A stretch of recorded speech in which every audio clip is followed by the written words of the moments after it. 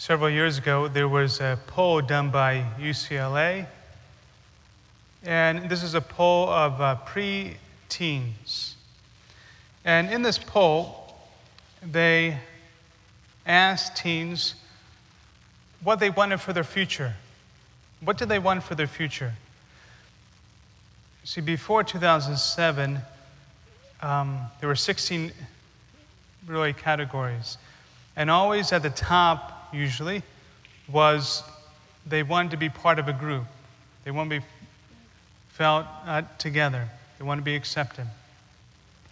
But starting in 2007 on, they found that number one, they wanted fame. They wanted fame. And down at the bottom was that togetherness. Because that what was being taught by everything on TV, reality TV shows. I think in 2007, Keeping Up with the Kardashians, that started. And you have all these other reality TV shows. You have the great focus on sports figures and to be famous, to be rich, the actors and actresses. Now, to be that next YouTube personality, that sensation, have people talk about you.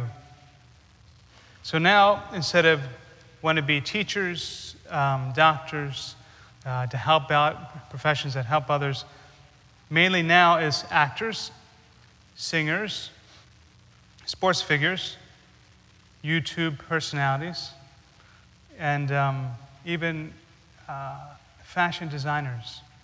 That's before even other things. So that's what they're learning now. That's what they want to be. They want to be famous. What does God's word say about this?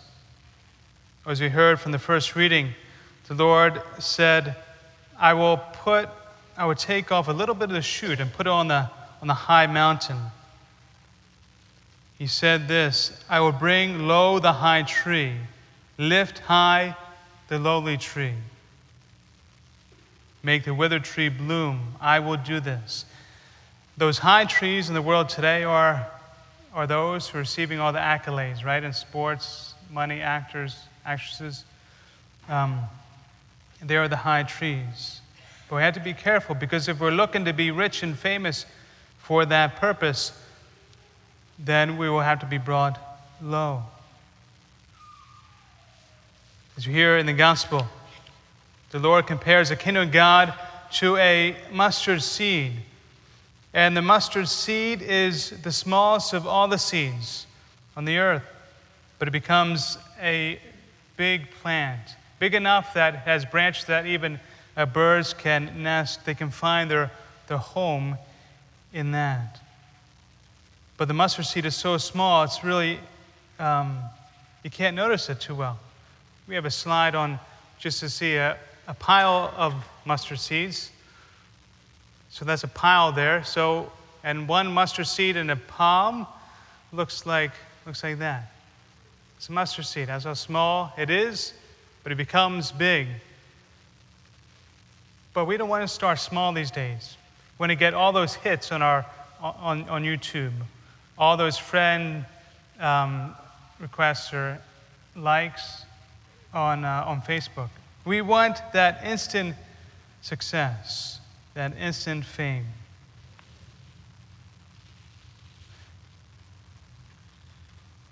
Let's go through a little something right now. If I show these pictures of these people, if you can say their name all together out loud. Okay, let's see this first slide. Who's that? Tom Hanks, famous actor. Okay, the next slide. LeBron James, exactly. LeBron James. LeBron James is 23, right? LeBron James, best pro player ever, right? Basketball. No, just kidding. Even I would agree that Michael Jordan is the best. Okay. So, next. Betty White. All right. So we all know these people. Why? because they've done a lot of good things in the world. That's what they're known for. Maybe on the side they've done some good things, but mainly just because they're good actors or actresses and they can put a ball in a hoop. All right, there you go. How about this next person? Who's that? No, it's Jim Caviezel. Yes, he's representing Jesus. Of course, we don't have a picture of Jesus here. Closest thing we come to is the Shroud of Turin. But Jim Caviezel there is portraying Jesus. He's using his talent as an actor for good there. Who's this next person?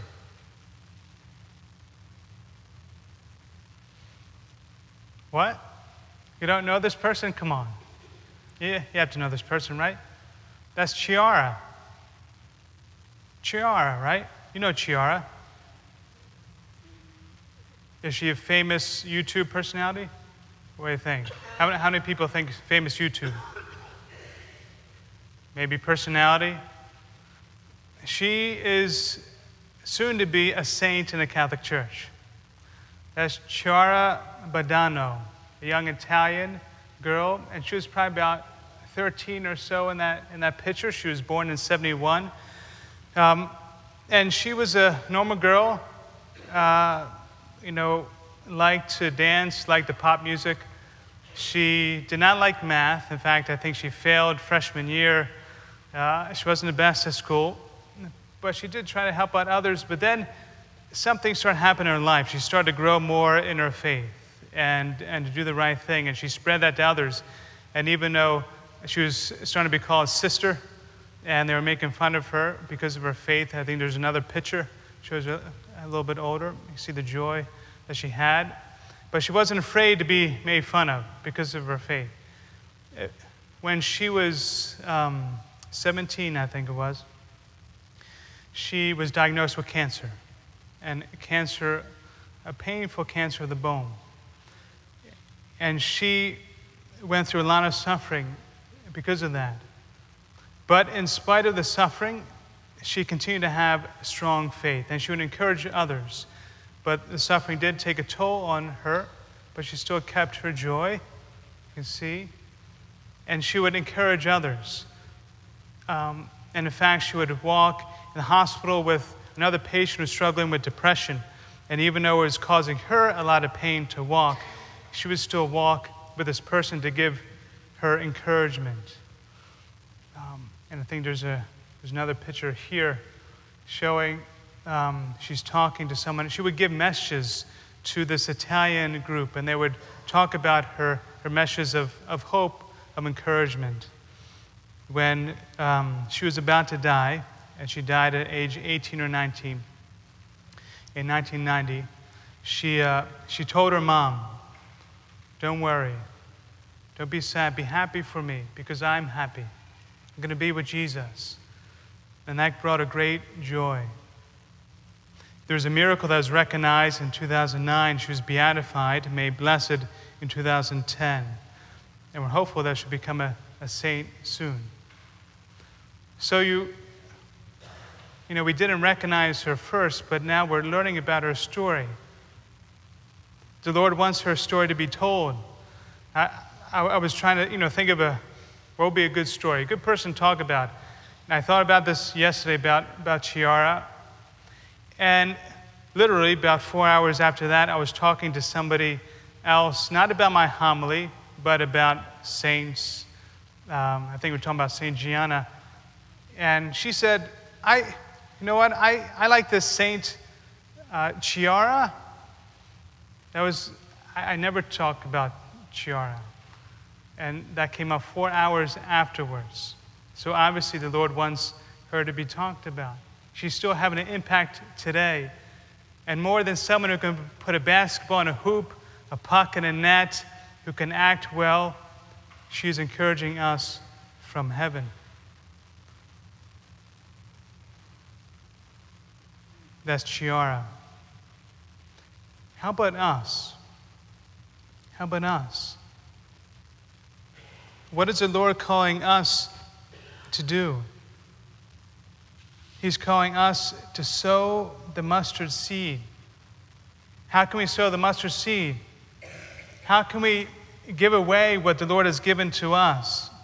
By good deeds. Not that everybody sees it or talks about it, or that's, everybody thinks we're so great on YouTube or whatever, on Facebook. Nobody else has to see it except for God. Can we hold a door open for somebody instead of being in a rush all the time? Can we send someone an encouraging note, actually write out a note? Or at the very least, maybe instead of just complaining about stuff, even in a particular day, how about take 15 minutes? I'm going to go through my list of people in my phone, and I'm going to do encouraging texts for the next 15 minutes, and even use some smiley faces, and tell the people I'm praying for them, and pray for them. Do some Hail Marys, Our Fathers, as you're doing that, because you're praying for them. See the response that you get. The Lord isn't calling us to do all these great things in the eyes of the world. He's calling us to do small things for love of Him and for our brothers and sisters in Christ. And then when the great things come up, then we'll have strength to do that. Who has given you inspiration? Who has given you hope? Who in your family? Maybe someone that goes unnoticed. Maybe someone in your social circle.